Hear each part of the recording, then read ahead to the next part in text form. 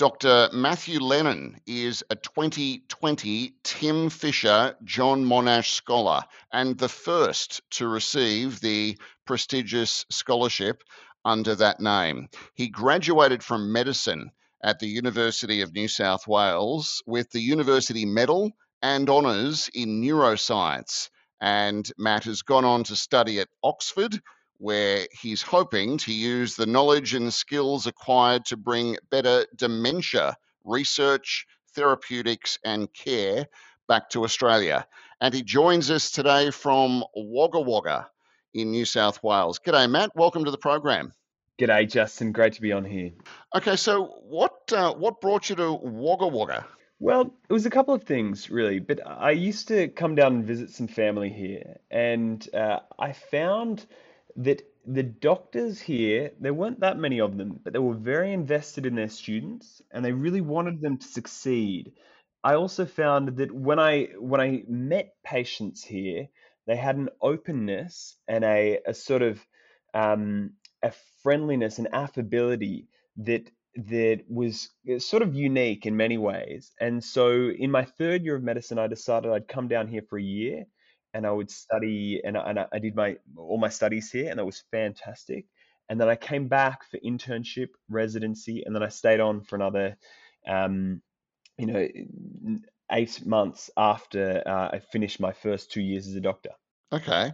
And so what are you actually doing now? You're working at the hospital, are you? Yeah, so currently at the moment I'm working at the ICU in Calvary Hospital, which is the private hospital here in Wagga Wagga. And how long have you been doing that? Just 4 days. Oh, okay. Yeah. Literally, you've just started. So I'm here for a couple of weeks, and then most of the time, most of what I'm doing at the moment is I'm trying to wrap up my doctorate at UNSW that I'm doing in Alzheimer's, dementia, cognitive decline, and the genetic relationship between hypertension and those outcomes. Wow. Okay. Well, let's get into that. Tell us about the research that you're currently doing. When you think about dementia, and there are two main kinds, vascular dementia and Alzheimer's dementia, you think we need some kind of magical therapy or treatment or pill to cure it. And that's very true. We definitely do need a cure because we've known about Alzheimer's dementia, which comprises about 70% of all dementia cases since 1906, and we have no good treatment yet. So we definitely need a cure.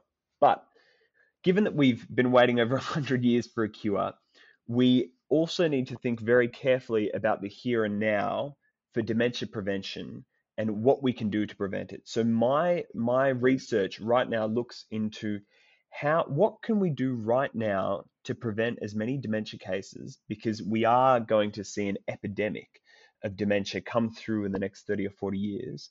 What can we And do to stop that? why do you say that? Just because we're living longer?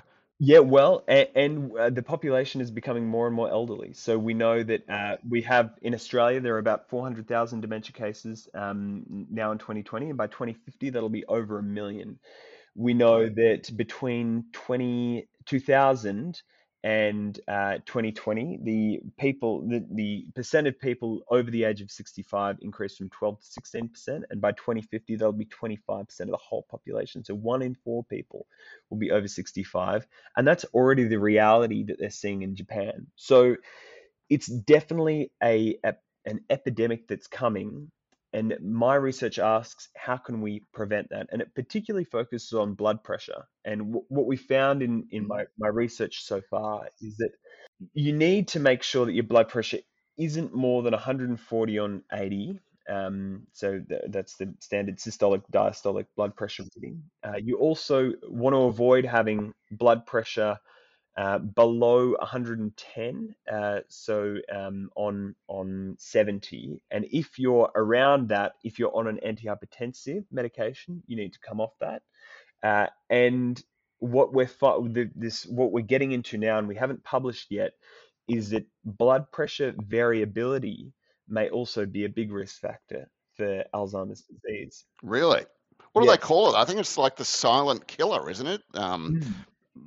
High blood pressure. Yeah, I mean, hypertension affects 1 billion people worldwide, and something like 40 to 60% of people over the age of 40. So It is a very prevalent and truly dangerous disease, and it's particularly dangerous because people have it. It doesn't bother them, so they don't think about it, but it causes consequences in the long term. So just back on Alzheimer's and dementia, you mentioned obviously there is no cure and it's been around for a very long time. As an expert in the field, are we close? Is there anything out there that can give us a bit of hope that maybe soon there might be something? Certainly. So there are some really exciting developments in Alzheimer's disease. So it was just last year that the FDA in the States approved Yep. a drug called aducanumab. And It's a mouthful. aducanumab, it is a mouthful. It's a monoclonal antibody, so it's a little antibody that you inject into your veins, and it goes into your brain, and it sucks up this protein called amyloid. And amyloid is one of the main pathological proteins in Alzheimer's disease. Now, it's controversial because there was a lot of excitement about this, and the initial clinical trials showed that it wasn't effective and it was very expensive, between 60 and 80,000 US dollars a year.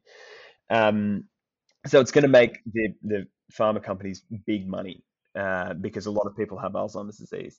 Then some of the later revision of some of the later clinical trial data showed that at high doses for mild to moderate Alzheimer's disease, it was effective. Uh, there was a big blow up over this, and it was complicated, and people weren't sure that it was right to approve it. But it is a demonstration that such treatments are possible. Now, in Oxford, I published a review looking at all the possible genetic therapies for Alzheimer's disease, and this is where I think the exciting bit comes in because as you know, the COVID vaccines are effectively genetic therapies, or at least Yes. the Pfizer and the Moderna. You inject this little bit of RNA, and the RNA produces a protein, and then you develop immunity to that COVID protein. So what one group, the Szynski group in UCSF in the States, is doing is they're injecting straight into the brain of Alzheimer's disease patients a genetic therapy. So How it's do a you little inject viral. straight into the brain?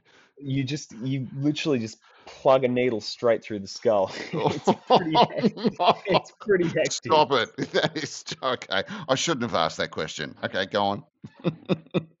So they plug this needle right in, and they inject this genetic therapy. And what it has in it is it codes a protein called brain-derived neurotrophic factor. And what that does is upregulate plasticity in the brain. And when I say that, I mean neurons that have remained stable and unchanging for a very long time will suddenly start to sprout more axons and dendrites and make new connections and start to learn and reform networks again. And they've found that it's effective in monkeys. It's definitely effective in mice. They haven't shown that it's effective in humans yet. But it's this kind of thinking, this kind of exciting study that I think will eventually bring some therapies to Alzheimer's disease. So Matt, just on that. Okay, so when COVID hit, basically every scientist in the world, stopped and the focus was we need a vaccine. Let's smash this out together. Let's get this done. And through the miracle of science, we're now getting people vaccinated very, very quickly. Why is that not possible to try to do the same approach with dementia? That's a really good question, Justin. And I think there are probably two or three factors. Hmm.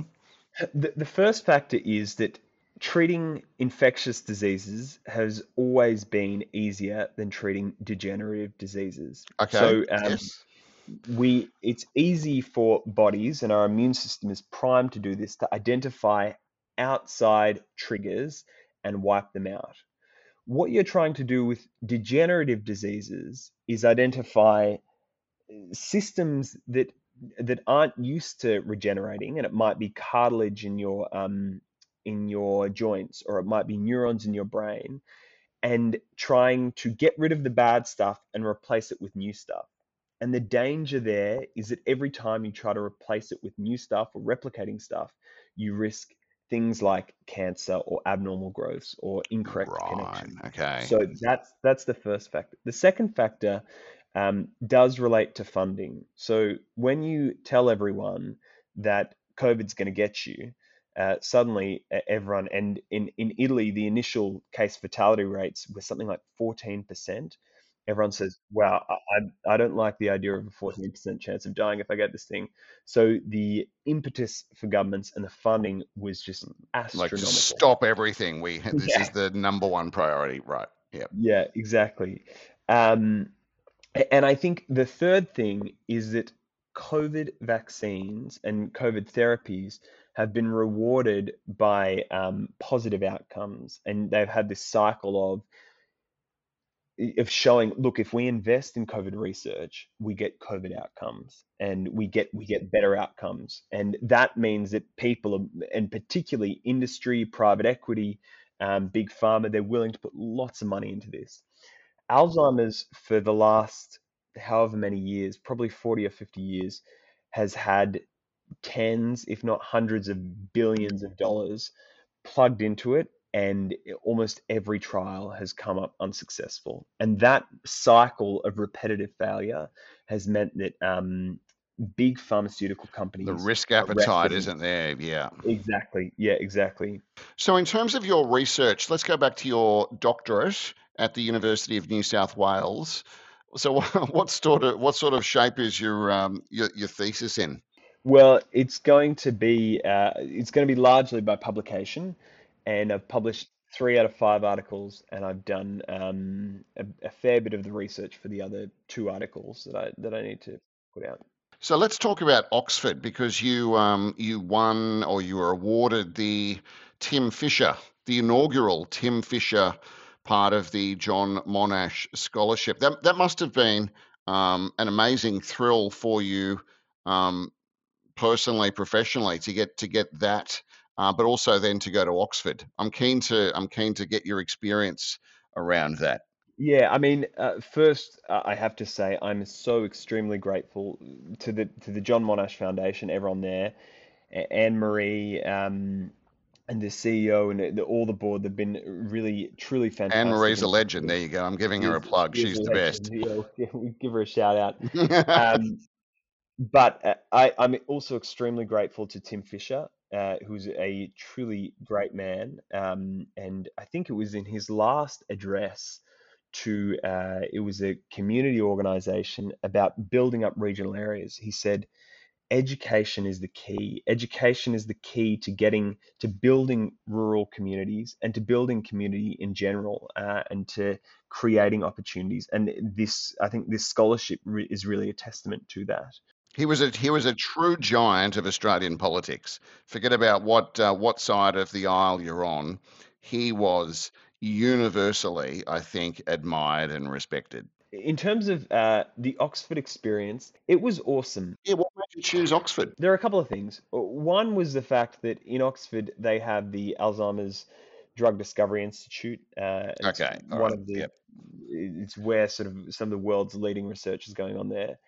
Another, I think, is a bit more poetic, just knowing that some of my favorite literature and narratives, like all of C.S. Lewis's work, and a lot of Tolkien's work, and these sort of giants of literature have lived and breathed and Mm. just soaked up that air. And I think going walking around, and Lewis Carroll, Alice in Wonderland, walking around near where we lived, we saw things all the time that reminded us of the stories that had shaped us. I mean, when I think of the sort of hero narratives in The Lord of the Rings and The Lion, the Witch, and the Wardrobe, Yeah, yeah. you see how they were inspired by living in this incredible place. I mean, at my college, if you sat at this one stone table in the garden, it was an octagonal stone table. You looked to the left, and there was one smaller tower of Merton Tower, and it was looking at this other larger church tower called Magdalen Tower. And J.R. Tolkien and C.S. Lewis used to sit there, and Tolkien said, Hmm. "What if I had like two great principalities, two big towers looking at each other?" And that was the inspiration for the two towers. And C.S. Lewis saw a Right. stone table. I didn't know that story. Yeah, and C.S. Lewis was sitting at the stone table and said, this would be an awesome thing to sort of incorporate into my story. And that was the table that Aslan was sacrificed on. Um, the If you walk into a church near where we lived, you look at the back of the church, and there's a relic of a saint called Saint Lucy of Narnia, and that was Stop where it. Narnia came from. Really? So it's just lots of cool things like that. We'd walk around and just realize that there was so much history and culture that Hmm. in profound and subtle ways had shaped, generations psychologically. And so when were you there? When were you in Oxford? So we were there from September 20 to September 2021. Right. So you would have been in the middle of COVID hitting. How was Yeah. that? It was a little disrupting, but it wasn't too bad. Given that neuroscience is a very practical, hands-on Okay. kind of discipline, we still had to do quite a few things in person. So it meant that it wasn't devoid of interaction. And all up, our time was about 6 months living normally, 6 months living with some restrictions. But we made some awesome friends and had a great time. It was really spectacular. Were there, tell me, in Oxford, were there many other Australians over there? I imagine it probably was like packed with Aussies. Yeah, yeah, that's pretty much spot on. There was heaps and heaps. And it's hard to miss that accent. Yeah. Exactly. Yeah, exactly. I think what has brought, there's been something like seven Australian prime ministers who have studied at Oxford. So it seems to have just this reputation amongst Australians, particularly the fact that Bob Hawke sculled a yard glass and has a Did the Guinness whole beer World thing, Record yes. and did the whole beer thing there. So that I think brings a lot of people. Um, and yeah, I think yeah, for that reason it's a popular place. And even Kevin Rudd, once he finished his term as prime minister, wanted to be part of the club. So he's currently a DPhil or a PhD student there at Jesus College. So What? yeah, Is he? yeah, Really? yep, yeah. Kevin Rudd is doing his PhD It there. could be a Dr. Rudd. Mm. Exactly. I know. So we will be having, apparently, and this is just hearsay, he's doing his DPhil in the personality of Xi Jinping, and and apparently, when he wants some, ideas for his thesis, he'll just call up Obama and say, "Hey, Hey, Obama, yeah, I'm struggling with page 35. Help me out. give me your thoughts on Xi, So, Matt, where did you grow up? So I grew up on the outskirts of Sydney, Yeah. kind of around Dural, Yeah. Cherrybrook. The Yeah, Golden Northwest. exactly. And Yeah. and I'm going to presume that you're a pretty good student at school, in high school. Yeah, yeah, I enjoyed school. I did reasonably well. Yeah, yeah. And did you always, when you were going through year 12, did you think, right, this is like medicine's for me. This is where I'm heading, and then got the grades accordingly, or was it a not such a straight line? I knew I wanted to do something good and something meaningful. Medicine certainly was a goal, but I also applied and got into a philosophy and psychology course. So I was definitely tossing up going down into philosophy. But my godfather is a real estate agent. I had to ask him, what do you think I should do? I've got this offer for medicine, I've got this offer for philosophy, and he just says, "Take the money." Take the money. Take the money. Well, you could probably do both now. You could probably do both. Yeah, yeah, exactly. Yeah. And so, with your research into dementia, how are you hoping to be able to use that in a practical sense um, in Australia? Yeah, so I think in two ways. And I've tried to start walking down the path of both ways. The first is prevention and the second is cure. So with prevention, we need effective public health programs that identify and treat vascular risk factors. So things like high blood pressure, diabetes, uh, low exercise, obesity, and being overweight, smoking, all these things contribute to dementia. So uh, we need a big, effective public health programs that reduce rates of all of these things if we're going to ameliorate the significant and steep rise in dementia that we will see over the next 20, 30 years. The second that is more sexy, I suppose you could say, is this idea of curing dementia, or at least ameliorating it once it is present. So I think where I want to go, and I've written the review of where the evidence is up to, is trying to develop genetic therapies for Alzheimer's disease. And what I was really excited about was there was a few weeks ago, the Premier announced that there was, I think, $92 million in funding for this mRNA Institute at UNSW. And that I really think is the future for many, many diseases, and particularly for Alzheimer's disease. Alzheimer's is not one disease. It's an end result of many different disease processes. And I think if we can begin to isolate each disease process and then with a targeted genetic therapy, stop that initial cause in the early stages of disease, we will find a cure for Alzheimer's disease. You're that confident? Yeah, I am actually. Yeah, good, good. I really think that the cure is coming, or at least an effective treatment is coming, but we'll need a lot of money and a lot of focused researcher attention to resolve it. What Australia needs more of is more mice and other animal research.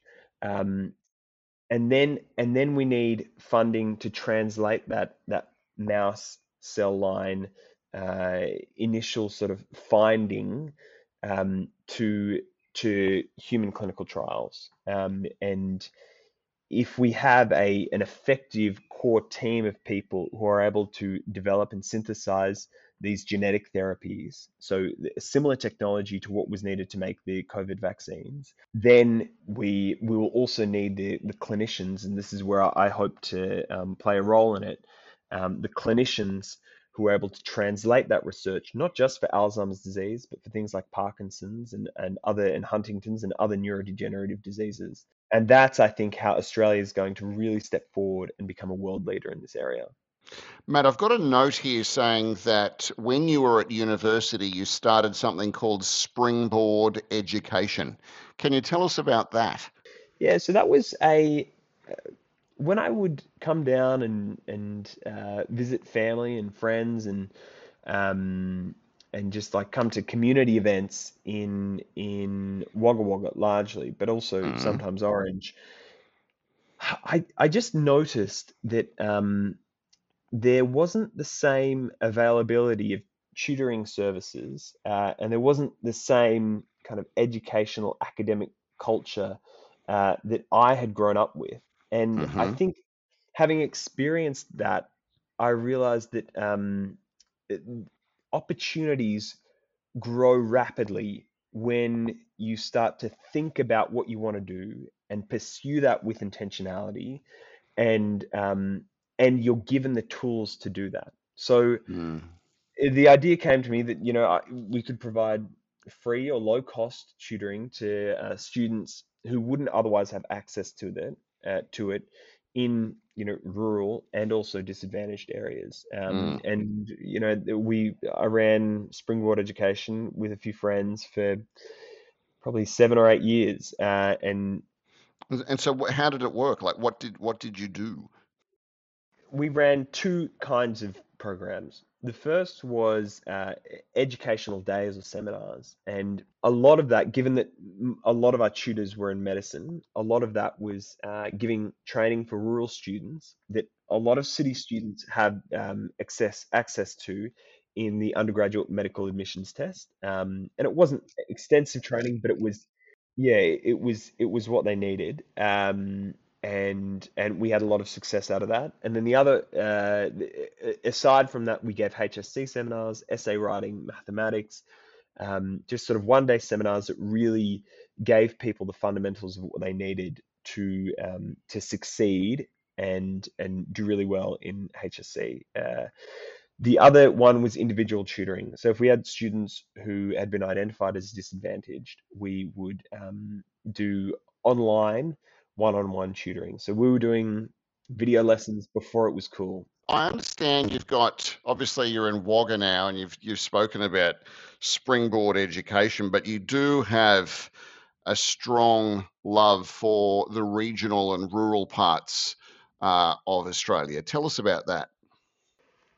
Yeah, so I think it started after I spent time here. I mean, I'd grown up for most of my life in Sydney, and and I experienced what I later discovered in some research that I did. I experienced that having a better work-life balance was far more possible in rural areas. One, because things were accommodation and living and lifestyle was much, much cheaper.